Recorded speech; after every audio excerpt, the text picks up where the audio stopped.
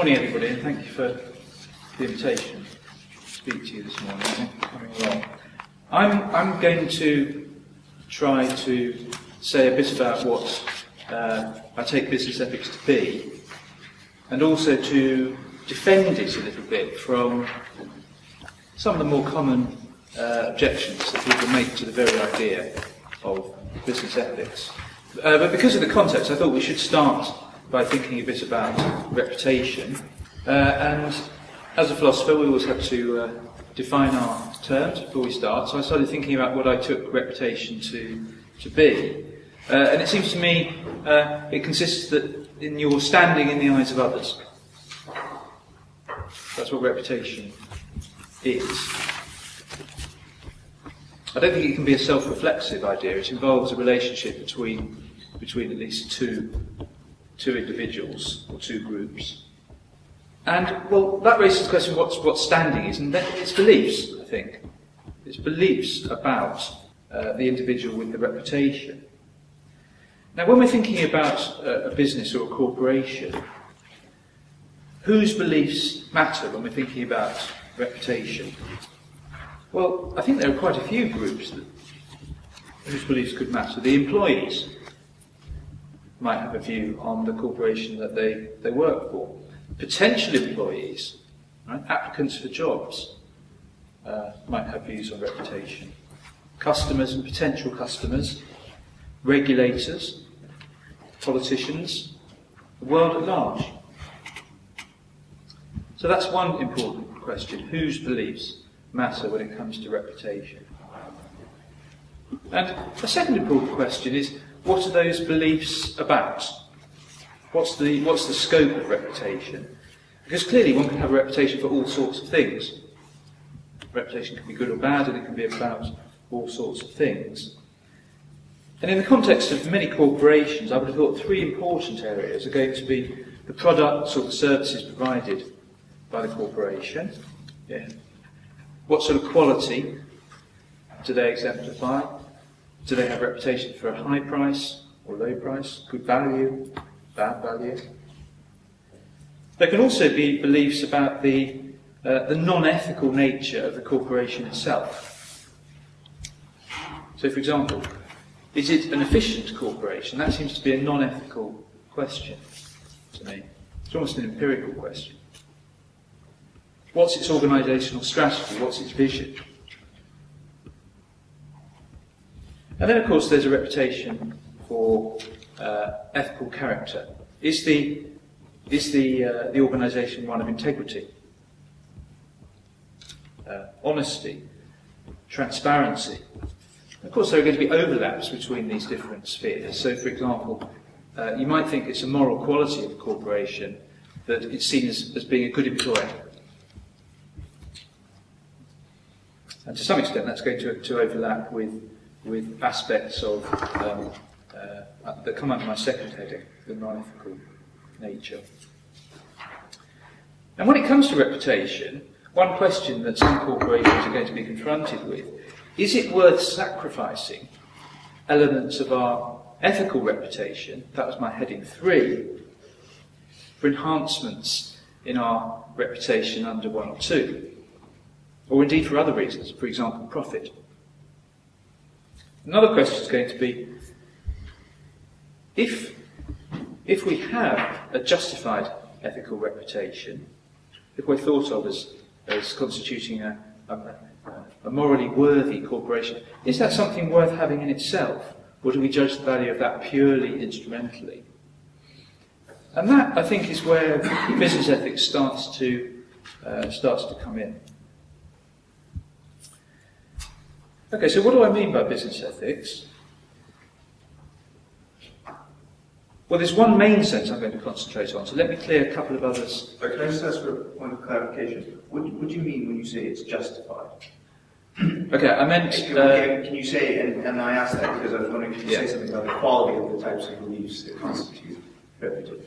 That's a very good philosophical question, because I suppose what I meant was actually true rather than justified. So if you have a reputation if you have a reputation for integrity, because you have integrity, that's what I meant by justified. Right? But of course it could be that you had a reputation for integrity, which people were absolutely justified in accepting because you put such good evidence out there that you had integrity, when in fact you didn't. Right, exactly. Yeah. So I meant true. Okay, so sometimes when people talk about the ethics of a corporation, they just mean the general outlook of the corporation. Perhaps the values that it holds.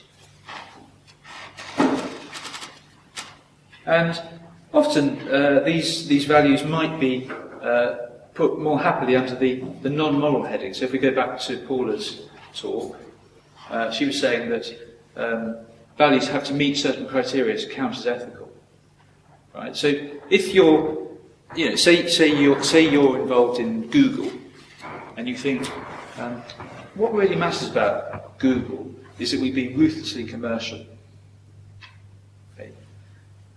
That, on the face of it, might not seem to be a moral value, but it could be seen to be part of the ethics of Google in this broad sense.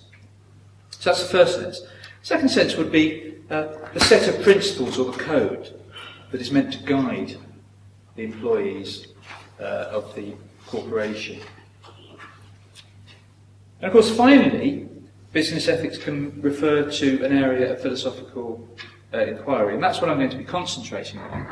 I brought along, sort of tepid from the press, the new Oxford Handbook of Business Ethics, which, as you can see, is quite big, and I'll leave it lying around for anybody who wants to have a look at it. I think it's rather interesting that if you look up reputation in the index of this book, there's nothing there. There's reparation, but there's nothing on reputation. Now the headings, there are various headings for the articles. And I was thinking to myself, well, which of these headings might reputation come under? I thought it might come under competitive markets and corporate responsibility. The articles there are on capitalism, the authority of managers, and corporate responsibility. I thought it might perhaps come under the heading of the use and protection of information, where we've got articles on deception, privacy, insider trading, and intellectual property. Possibly incentives and influence. Under that, at the moment, we've got conflicts of interest, corruption and bribery, and business and politics, lobbying, that kind of thing. And then finally, in part 9, there's only one article in that, creating moral organisations. There's an article there about organisational integrity. So what I think is interesting is that on the face of it, it seems to me it's rather obvious that reputation is an ethical issue, and in fact it raises many ethical issues, which I hope maybe in the break we'll be able to tease out a bit more. It's rather interesting that philosophers haven't really picked up on that. Okay, so very quickly I'm going to run through some of these doubts that people tend to express about business ethics and try to defend business ethics a little bit. But the first big doubt that people have is kind of just philosophical scepticism. They'll say, you've said that there is this area of philosophy, business ethics, which is out to discover the principles that are meant to guide people's behaviour in business, but there aren't any. So it's all a waste of time. Now, scepticism takes different forms and has a wider or narrower scope, and there are different arguments for it. Here are 3 common forms that I've come across in the sphere of business ethics. One is a kind of egoism about reasons for action. So, Paula mentioned the idea of self-interest. It's still a very common view, and it's still a very plausible view, that the only reason that anybody has to do anything is that it advances their own self-interest in some way. At the other extreme from egoism, you've got moral views like utilitarianism, which homes in on what Paul was calling the consequences of actions. And it says, self-interest doesn't matter at all. You should be entirely impartial, right, between your own good and the good of other people. And many people think that that view is really too demanding. Right? The idea that that when you're living your life, you really should give no priority to yourself at all over other people. Seems too demanding to many. So you might be tempted then to go for egoism. But in fact, egoism also seems rather hard to believe.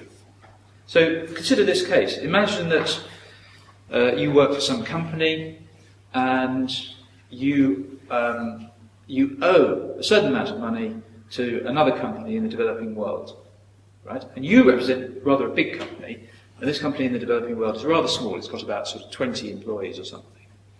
And you happen to know that this company in the developing world has a bit of a cash flow problem, and if they don't get the money from you in time, some people are going to be made unemployed. But, there's going to be no sanction if you don't pay the money now. You could just sit on it for another 30 days and let people become unemployed. Or you could go out. It is raining slightly, but you could go out now, post the cheque, or send the money by electronic transfer and make a difference. It seems to me kind of hard to believe that there's nothing to be said in favour of your doing that, arising out of the effect that you're going to have on the lives of those people working for that company in the developing world. So even if you're allowed to give some priority to your own interests, the idea that you just don't take any account of the interests of others seems too extreme to me. Okay, so that's one form of scepticism. Another one is based on the idea of cultural variation. So people say, well, if you think about ethics, it's varied so much over time. Different cultures have had all sorts of different views about how we should live, and they still do. So, for example, think about child labour. That's an issue today on which there's a great deal of disagreement across the world. Some people think child labour is absolutely fine, been doing it for years, absolutely what we do here, and other people think it's outrageously exploitative. Okay, two responses to that. One is that there may be more homogeneity in ethical views than people are inclined to think. Okay, so it could be, if you've got two people arguing about child labour, it could be that they will actually agree on the principle that parents should do what's best for their children. And it just turns out that in some cases, unfortunately, what's best for the child will be starting work in a factory at the age of 8. That's just the way things are. In other words, it's better for the child to be working in that factory at the age of 8 than not working. And the other response is that just because there's disagreement across time and across space doesn't mean there's no truth of the matter. Think about science. Scientists continue to disagree about many things, but they're not inclined to think that there's no fact in the matter just because they disagree. Final kind of scepticism is based on what I've called the scientific worldview. Okay, and this is the view that if you want to find out the truth about the world, ask scientists, right?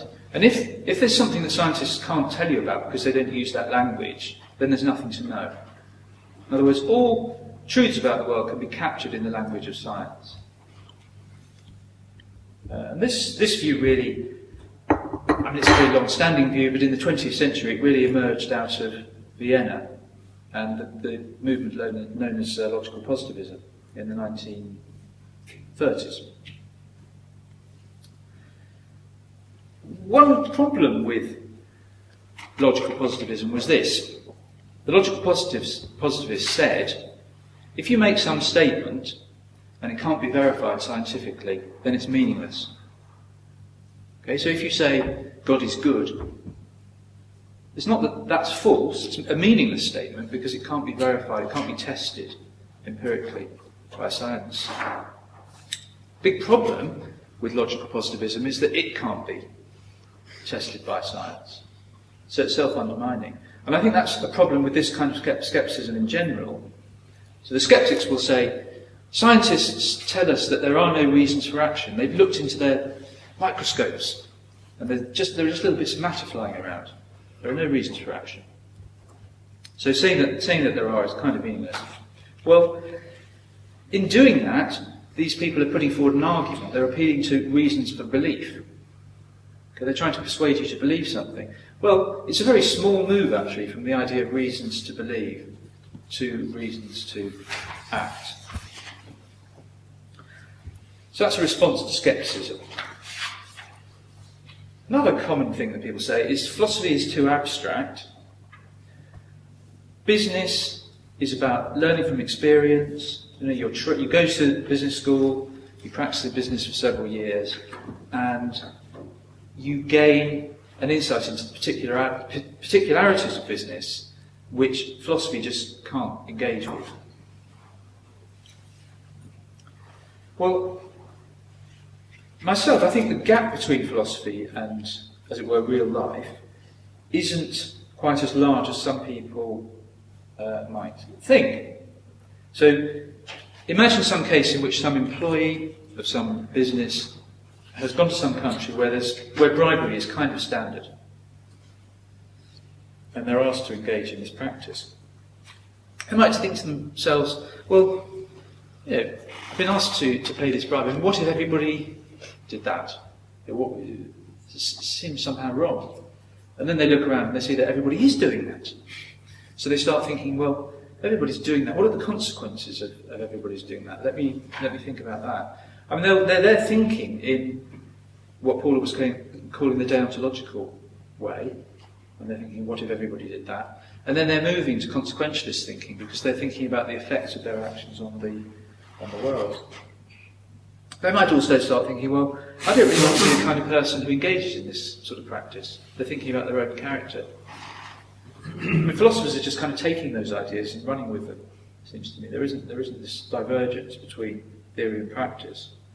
But I do think that philosophers really do need to know what they're talking about. So just as in medical ethics, if you're writing about some issue, you really ought to know the medical background. I think it's the same with business. And I think business ethics has actually changed. If you look at philosophical business ethics maybe 30 years ago, you just dip into Journal of Business Ethics, you will find a lot of people just spouting from their armchairs. Right? Philosophers spouting from their armchairs. And business people spouting from theirs. Whereas now I think there's a lot more understanding, as it were, on each side about the other. Well, people say, okay, philosophy may not be so abstract, but if you look at it, it's become very specialised. Right? In the 19th century, you had people like John Stuart Mill, who became MPs and engaged in public life, and in general, people listened to what he had to say, whereas now, philosophers have retreated into the academy, they're just talking to one another, the language they use is technical, and it's become a kind of glass bead game. Got nothing really to offer to us in business. Okay, well, I think one response to that is that even if it's true about contemporary philosophy, it's not really true about the books that people like John Stuart Mill and Aristotle and Hobbes and all these other great thinkers produced. But actually, I don't think it's even true of much contemporary business ethics. And I hope that if you just dip into that book, you'll see what I mean. It's not a book that's overlaid with a huge amount of technicality or jargon. But I think it's fair to say that when you do start thinking about these issues, the kinds of questions about motivation and reasons that Paula was mentioning, you will find actually that some philosophical distinctions, like, for those of you who come across it, the distinction between agent relativity and agent neutrality may actually help in certain cases. But you don't need that kind of complexity to get into philosophical thinking in the first place. Okay, just to wrap up, another very common objection that people make is this. Some corporations, some businesses have their own ethicists. Okay, so some colleagues of mine have been employed by corporations like RTZ or Shell as kind of ethical consultants. And one obvious worry about that is that the conclusions that you'll end up with about what you should be doing in your business will depend on who you invite. right? So if you invite a Kantian, you're going to get a whole set of sort of Kantian prescriptions about what you should do. If you invite a utilitarian, you're going to get a whole set of utilitarian prescriptions. If you invite an Aristotelian, you're going to get a whole load of stuff about virtue. And if you invite several people, they're all going to be disagreeing with one another, and you might think, well, what's the point? I mean, let's wait until the philosophers have worked it out, what we should do, and then we'll start listening to them when they've got some kind of consensus about, for example, rights. Well, one response to that is that I think there is quite a lot of substantive agreement among philosophers about certain things. So take, for example, client confidentiality. Right? I would say that most people working in business ethics would say that, other things being equal, if you're entrusted with certain information by one of your clients, on the understanding that you're going to keep that information confidential, then you should. Where the disagreement comes in is when you say, well, why should we do that? Then the Kantian and the utilitarian will give you different answers. I think another thing to remember is that for some reason, I don't know why, the reason's probably rather deep in our psyche, philosophers tend to like what you could call monistic positions. They like single answers to questions. Right? So there's a whole bunch of people who are utilitarians. There's a whole bunch of people who are Kantians, and there's a whole bunch of people who are Aristotelians. There's a whole bunch of people who are contractarians. There aren't that many people around who are ready to say, well, maybe there's a little bit of truth in a number of these positions, and let's see if we can't put them together to make something a bit more coherent. So that's an approach I think well worth thinking about.